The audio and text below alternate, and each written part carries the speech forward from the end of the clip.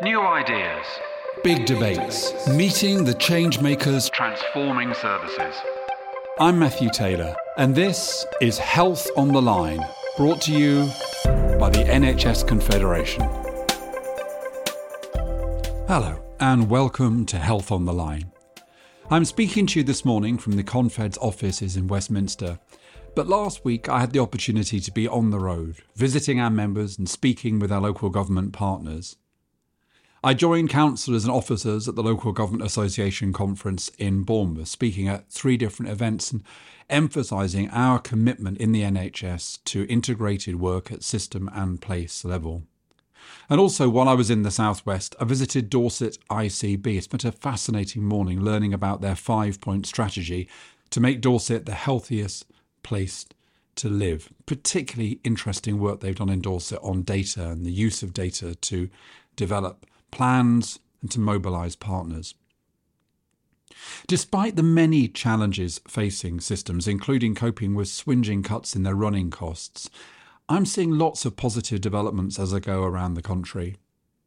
And you can soon read all about what we've learned from that first year of system working in our report, State of ICS's 1 year on. Some really interesting stuff in that, so please do look out for it.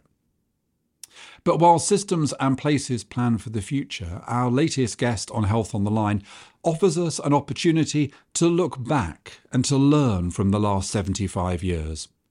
Speaking about her new book, Fighting for Life, the 12 Battles That Made Our NHS and the Struggles for Its Future, journalist and author Isabel Hardman reminds leaders and policymakers that those who fail to learn from history are often doomed to repeat it. So it's great to welcome Isabel Hardman, journalist, writer, campaigner, to Health on the Line. Isabel's the author of several books, including Why We Get the Wrong Politicians and The Natural Health Service, How Nature Can Mend Your Mind. But her new book is Fighting for Life, the 12 Battles That Made Our NHS and the Struggle for Its Future. Isabel, welcome to Health Online. How are you? I'm really good. Thank you so much for having me on. It's kind of strange how our worlds have collided, really, isn't it? I remember discussing the problems of the political classes with you at the RSA, and then here we are, you're talking about health and I'm running a health organisation. I'm just following you around, Matthew. I guess my first question is, by the time I think this conversation is broadcast, we'll have passed the 75th birthday, it'll just about be the same day as that birthday. There's a lot of stuff being said and written about that. And clearly the 75th birthday was an opportunity for you in terms of the publication of the book. Why did you want to grasp the opportunity yourself? What was the contribution you wanted to make to what is bound to be a kind of national conversation about the health service? Yeah, so Penguin approached me to write the book. And I think that the reason they were interested was because Why We Get the Wrong Politicians had taken a slightly different perspective on, again, another thing that we all like to talk a lot about, which is the failures of Parliament. And that's what really attracted me to writing about the NHS. Was I am just someone who is fascinated by the way organisations are structured and also their culture, and how those two things can be very different, how those two things can go very wrong. And with the NHS, the thing that I really find endlessly fascinating is the contrast between its cultural position. I mean, we venerate health workers around the world, but in this country, we also venerate our health system to the extent that we had it in our Olympics. We had Justin Bieber helping an NHS choir get to Christmas #1 a few years ago, which even to Brits can seem a bit weird, but to people who are just used to their health services being a bit like their education systems or their welfare systems in other countries, just a fact of life, but not something you necessarily go sort of googly-eyed over. It can seem very weird. So the contrast between that and life inside the NHS, whether it's the way in which its workers talk about feeling often undervalued, and we've seen one of the outworkings of that in the strikes recently, but also, patients who are very grateful for the concept of free at the point of access care, but who can sometimes be bitterly disappointed by the way in which that is delivered. And so it's this mix of a sort of political miracle almost, or certainly we often tell that story of it being a political miracle. And then what can be the grinding reality of delivering healthcare and sometimes getting it wrong as well. And that was just so compelling. Yeah, and such a strong theme of your book is conflict, that the NHS is born out of conflict. It's born out of Bevan's struggles with Morrison, with the BMA, and then we start to get divisions in the Labour Party about the NHS when charges are first introduced. And then as you go through various chapters in the history of the health service, and it is a compelling story, at each juncture, it feels as though people are always arguing. There's a bit in the book, I think, when you talking particularly about Alan Milburn's tenure, but I think Milburn says, or you quote him saying that, literally every day when he was Secretary of State, he had an argument with somebody. Yeah. And I think he enjoyed it as well. To be fair to Alan Milburn, I don't think he sort of went into health thinking, I just want to get on with everyone. And you do get these pugnacious health secretaries, Bevan being one, or who's Minister for Health, Ken Clarke being another, people who enjoyed the fight. And to a certain extent, you have to be up for a fight because there are a lot of people who want to have a fight with you even before you've opened your mouth. And do you think that the two things that you talk about as being a contrast are in fact in some way connected? That is to say that the kind of cognitive dissonance which exists between the way that we talk about the NHS as this kind of hallowed, venerated institution and the day-to-day realities of the politics, both the politics of the NHS in the kind of classic sense of its importance to political parties and political communication, but also the internal politics of the NHS, which can be equally kind of conflictual and difficult. That in some ways, these two are kind of connected in some sense, that part of the reason that we have this level of conflict is because we're not honest with ourselves about what's really going on in the health service. Yeah, I think that's absolutely right. And politicians, I think, to a certain extent, insult the public's intelligence on the health service by thinking that all they want to hear about is the NHS being safe and about protecting the NHS and never closing any hospitals ever. And the hospitals point is one that just, again, was one of those recurring fights throughout the book where you have hospitals that really, in terms of the statistics, aren't any good for the population they're serving, whether it was in the 60s when Enoch Powell had his hospital plan, or in the early 90s when Virginia Bottomley was trying to rationalise the hugely overcrowded London healthcare setup. Or more recently, you would always get people saying, no, you can't close our hospital, it's our hospital. And politicians going, okay, no, we can't go there.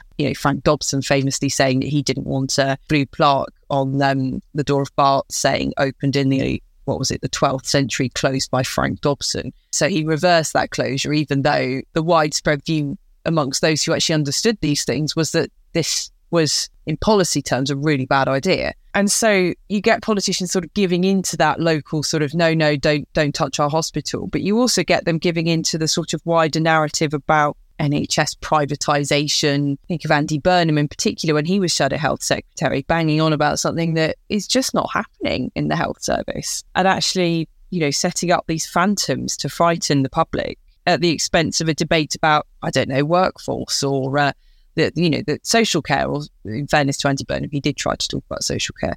So it's much easier to talk about the sort of caricatures, the phantoms, rather than the actual debate around healthcare provision and the balance of funding and that sort of thing. I do think, though, that sometimes we go a bit far with the NHS as a religion analogy. And that was Nigel Lawson who famously said that, but there have been lots of other politicians, including Barbara Castle, who cast the NHS in religious terms, talking about it as being like a church. I would say that the public are in favour of reforming the health service. They do know that it has problems. And also the idea that the NHS being a religion has stopped there being reform. I mean, there's been so much structural upheaval since the Keith Joseph reorganisation in the 70s, but particularly from the late 80s, early 90s, when you had the internal market coming in. From then on, it's been sort of perpetual motion. So the idea that the NHS is this monolith that no one has touched is just mad. It's had more reorganisations and iterations than probably any other public service. Yeah, and that takes me to, I read the book and gobbled it up because it's so well written and fascinating. But it also, I kept putting it down and just reflecting on it. And I thought another thing that I felt was that there's kind of a strong ad hominem element to your book. And I don't think that's just because, as a good journalist, you're fascinated by, individuals. It is also the case that this quote that I think you attribute to Jeremy Hayward, I think I've heard it attributed to David Nicholson, but this kind of great, the NHS is the biggest train set in Europe kind of thing, that politicians come in and they fiddle around with the train set.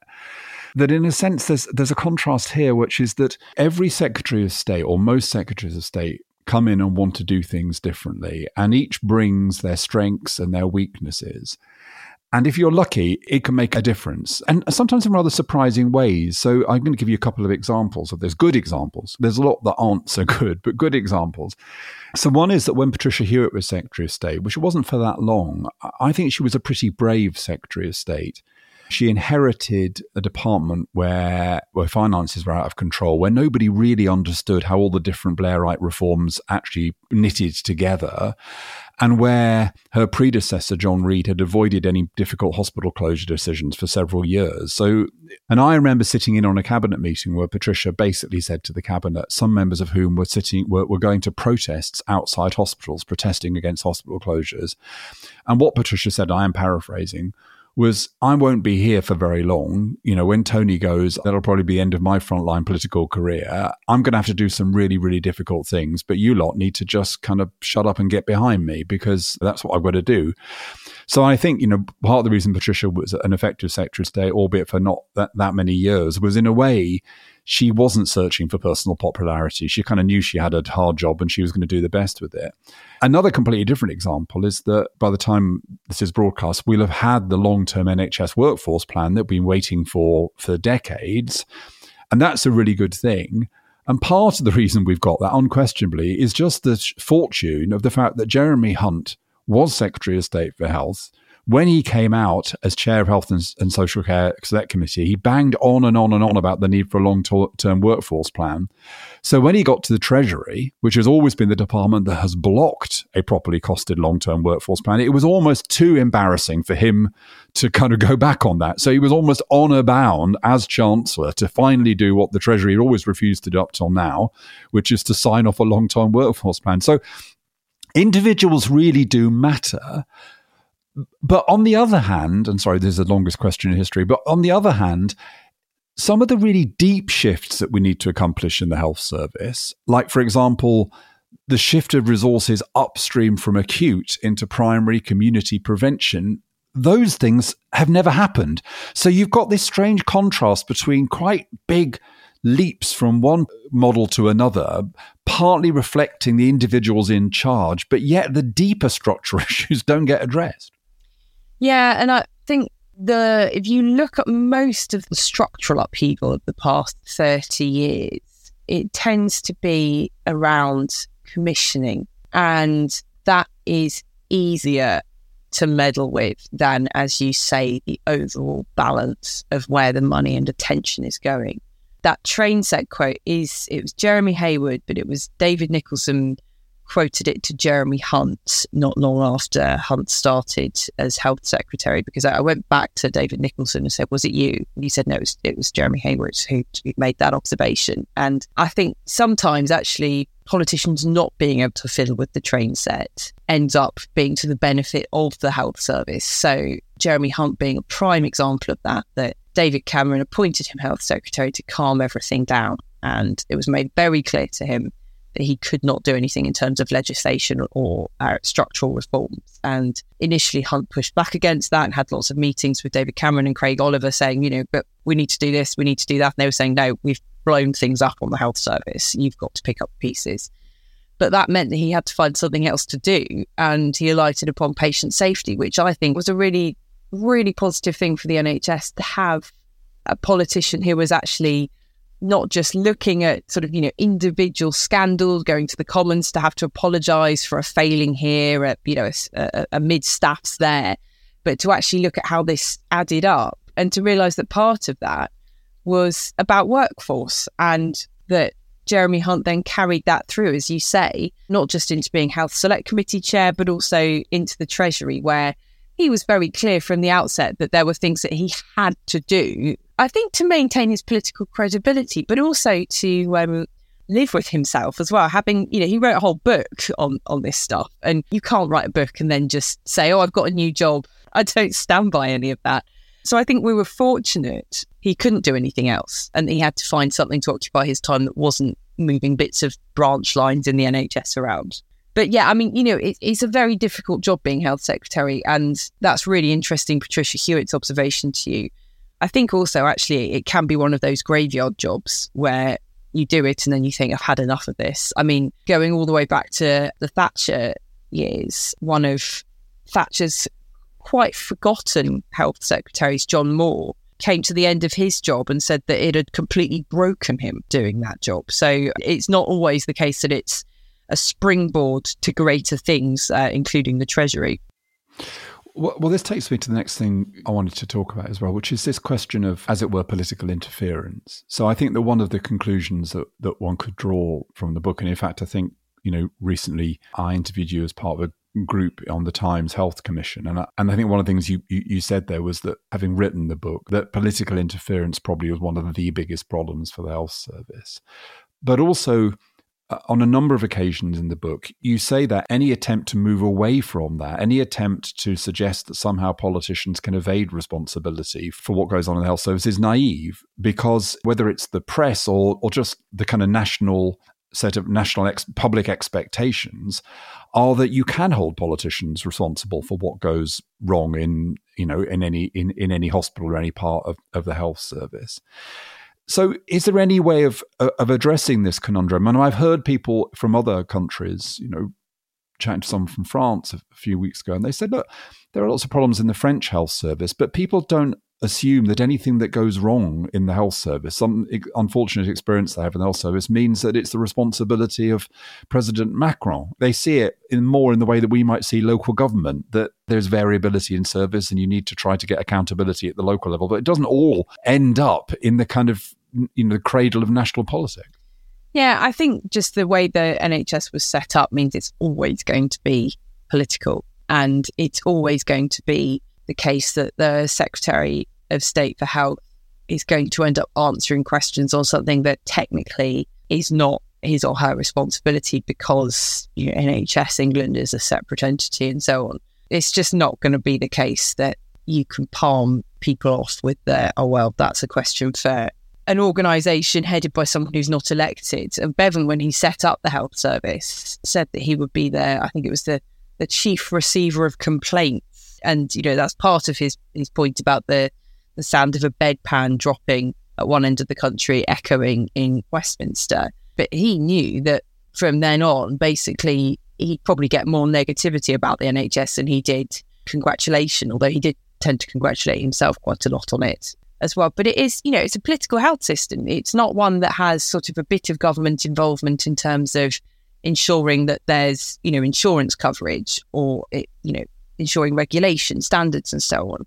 It is one where, by necessity in 1948, the allocation of resources had to be decided centrally because provision was so patchy. General practice, you had GPs who were working in leafy areas but not wanting to go into the more deprived areas. And so, same with the hospitals. When you looked at the hospital surveys that were done before and after the Second World War, there were these big gaps in coverage. And so that central control, I think, had to be there from the start and has just ended up being part of, I guess, our relationship with the NHS, that it is always going to be a very political relationship, far more so even than, schools, however they're responsible or accountable, whether it's through local authorities or the Secretary of State or whatever.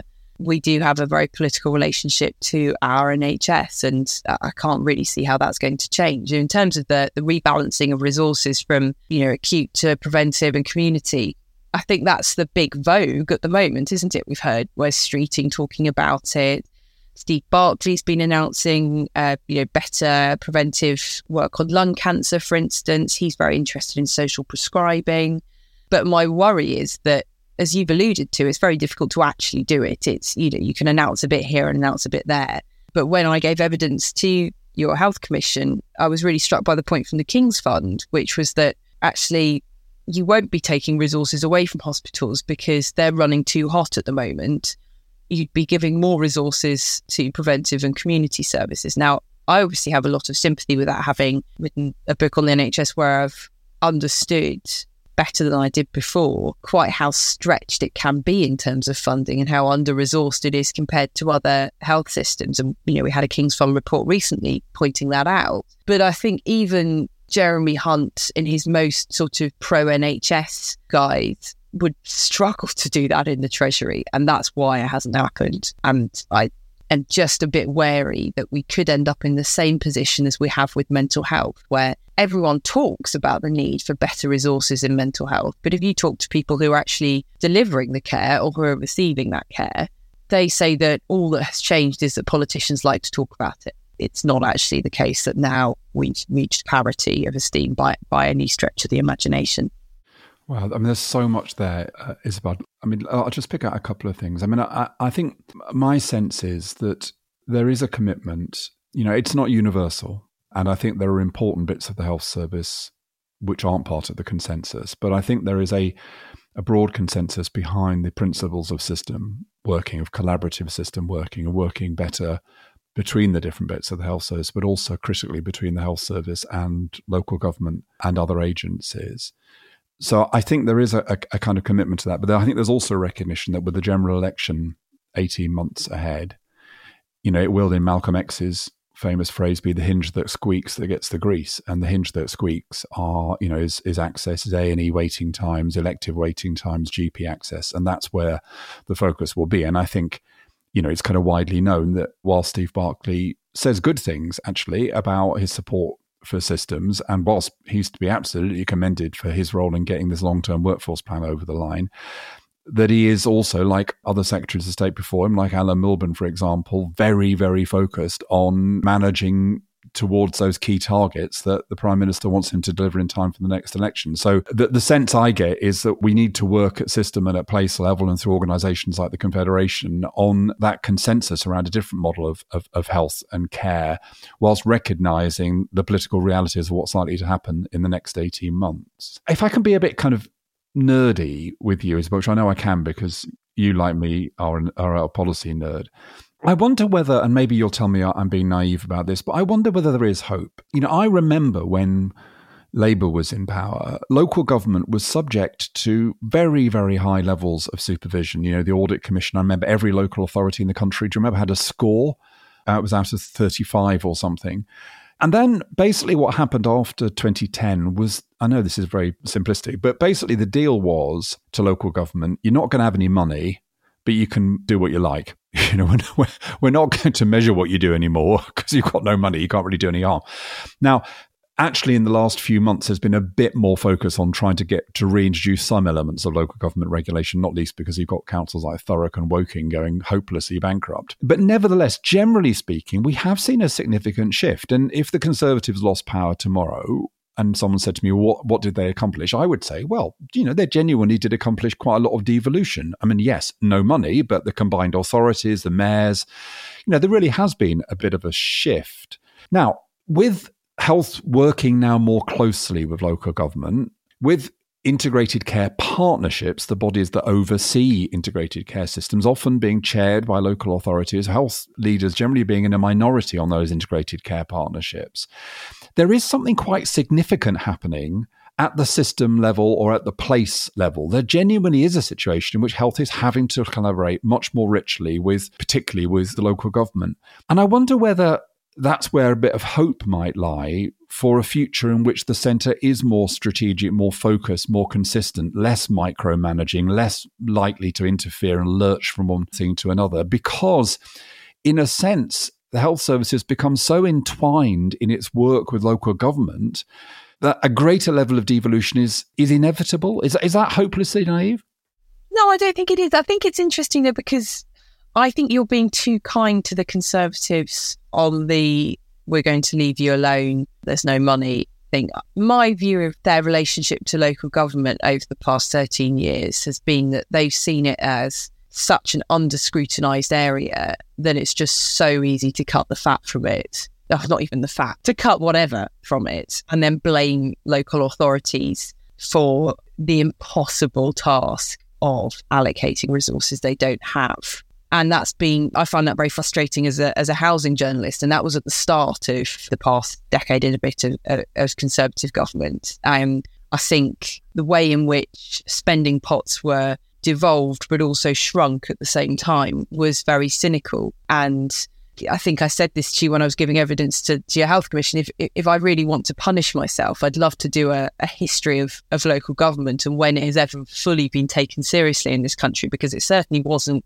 at the founding of the NHS. I mean, that was the big fight between Bevan and Morrison, wasn't it? That Bevan basically said, local government's not ready to take on this kind of responsibility around health. Now, I think there are areas of extraordinary practice such as Greater Manchester, which is always cited and has always had a very strong municipal culture.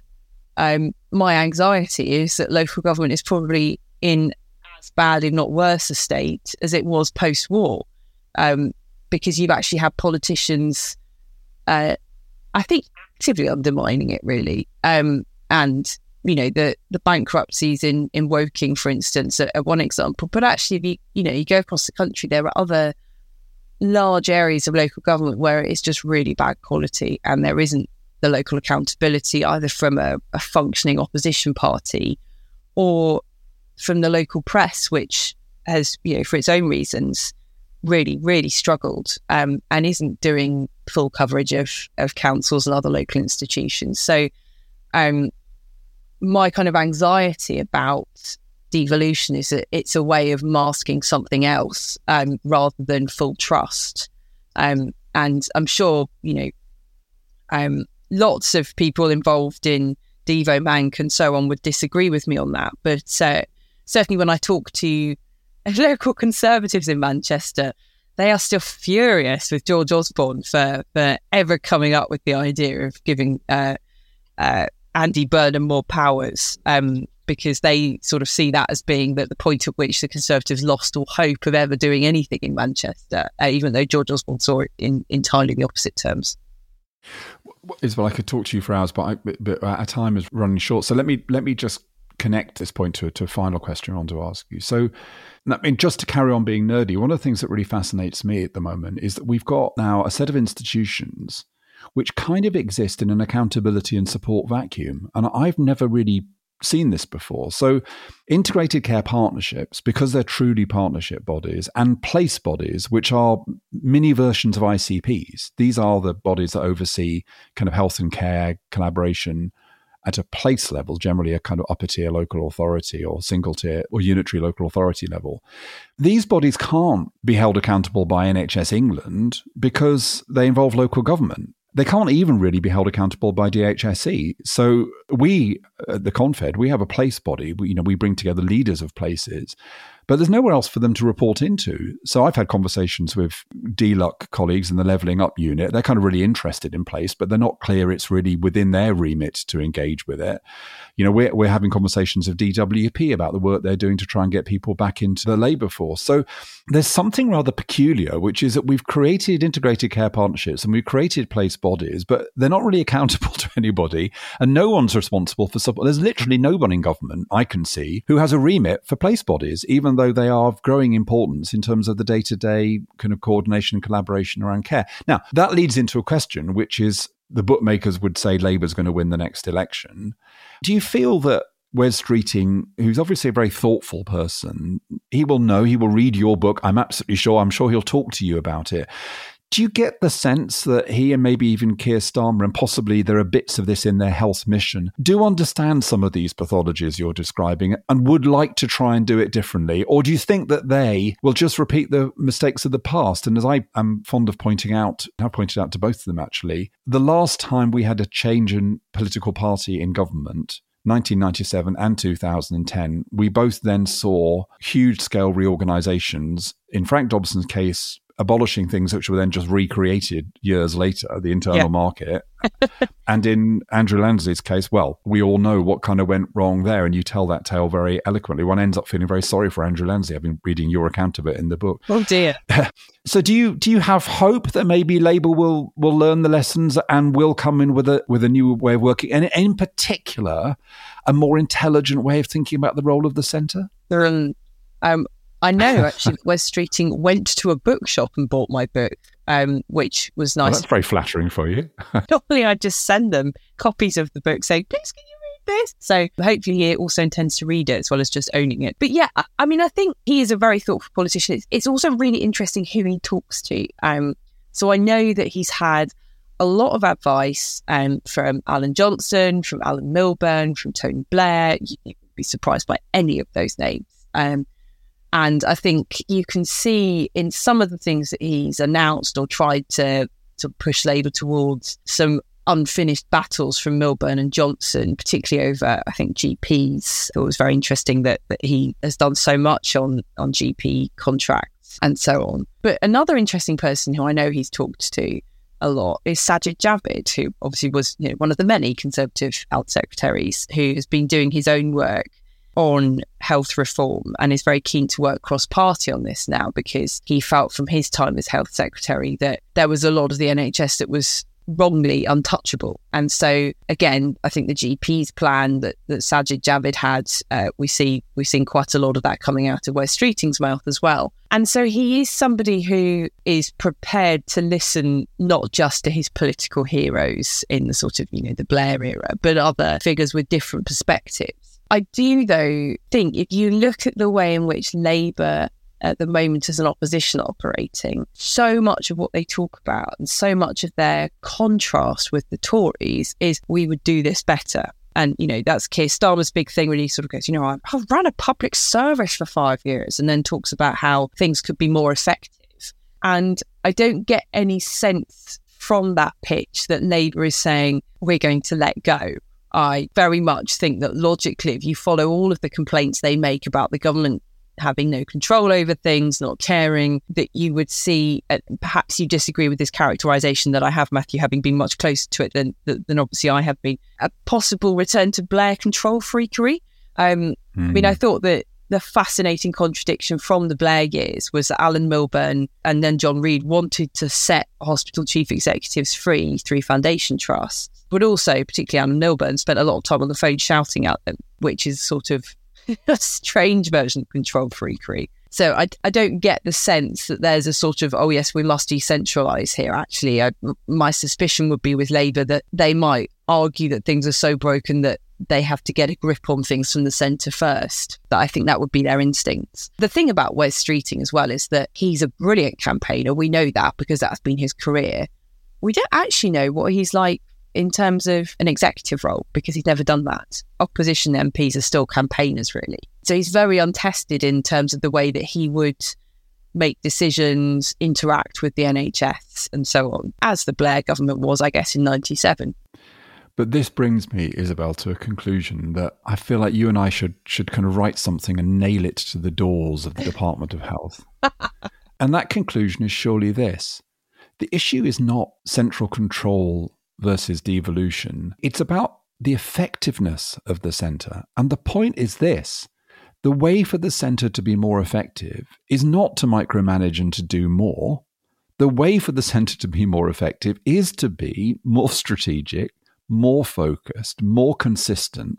It is great. We've now got a long-term workforce plan. I mean, maybe that will be a kind of model. That's what we want from a centre that sorts out the really big, difficult issues like workforce, like capital investment, like how do we shift resources upstream, and genuinely leaves the operational stuff first to NHS England at arm's length, and the NHS England themselves use a similar kind of notion of how you most effectively lead from their centre by devolving as much as they can to systems and trust. So the tragedy here is politicians and officials who think that the best way to make change in the health service is to micromanage it. It isn't. It's an illusion. It is micromanagement that leaves the big issues unsolved. Shall we write this up? Shall we nail it to the doors of the Department of Health? let's have a march on the Department of Health. Let's do that and see how well that goes. I mean, look, the current culture in the Department of Health has got Steve Barclay with a sort of control tower of screens and, you know, ministers sitting in the middle of civil servants so that they can work together or sort of keep an eye on them, and making NHS England figures co-work in the Department of Health space as well. So you could say that's collaboration or you could say it's control. But I really think that the DNA of the NHS lends itself to controlling politicians. And so we would have to do more than nail some articles to the door, unfortunately, before in practice we got that change.